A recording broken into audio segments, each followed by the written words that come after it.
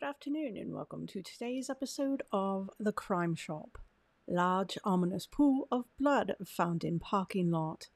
Silver Spring Township, Pennsylvania.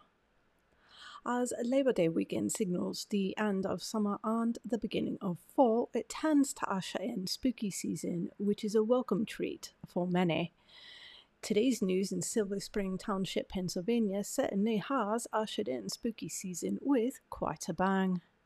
According to police in Silver Spring Township, an ominous pool of blood was found in the parking lot of a nursing home, along with a pair of glasses nearby.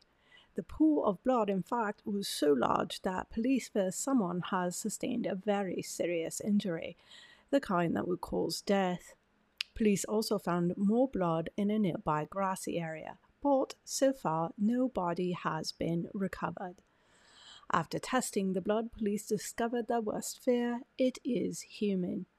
Police did check with the nursing home for missing persons and found none. They also do not have a missing person report in the area at all. Now, officials have been careful to say that they do not know what has actually happened here. It may not be a crime at all.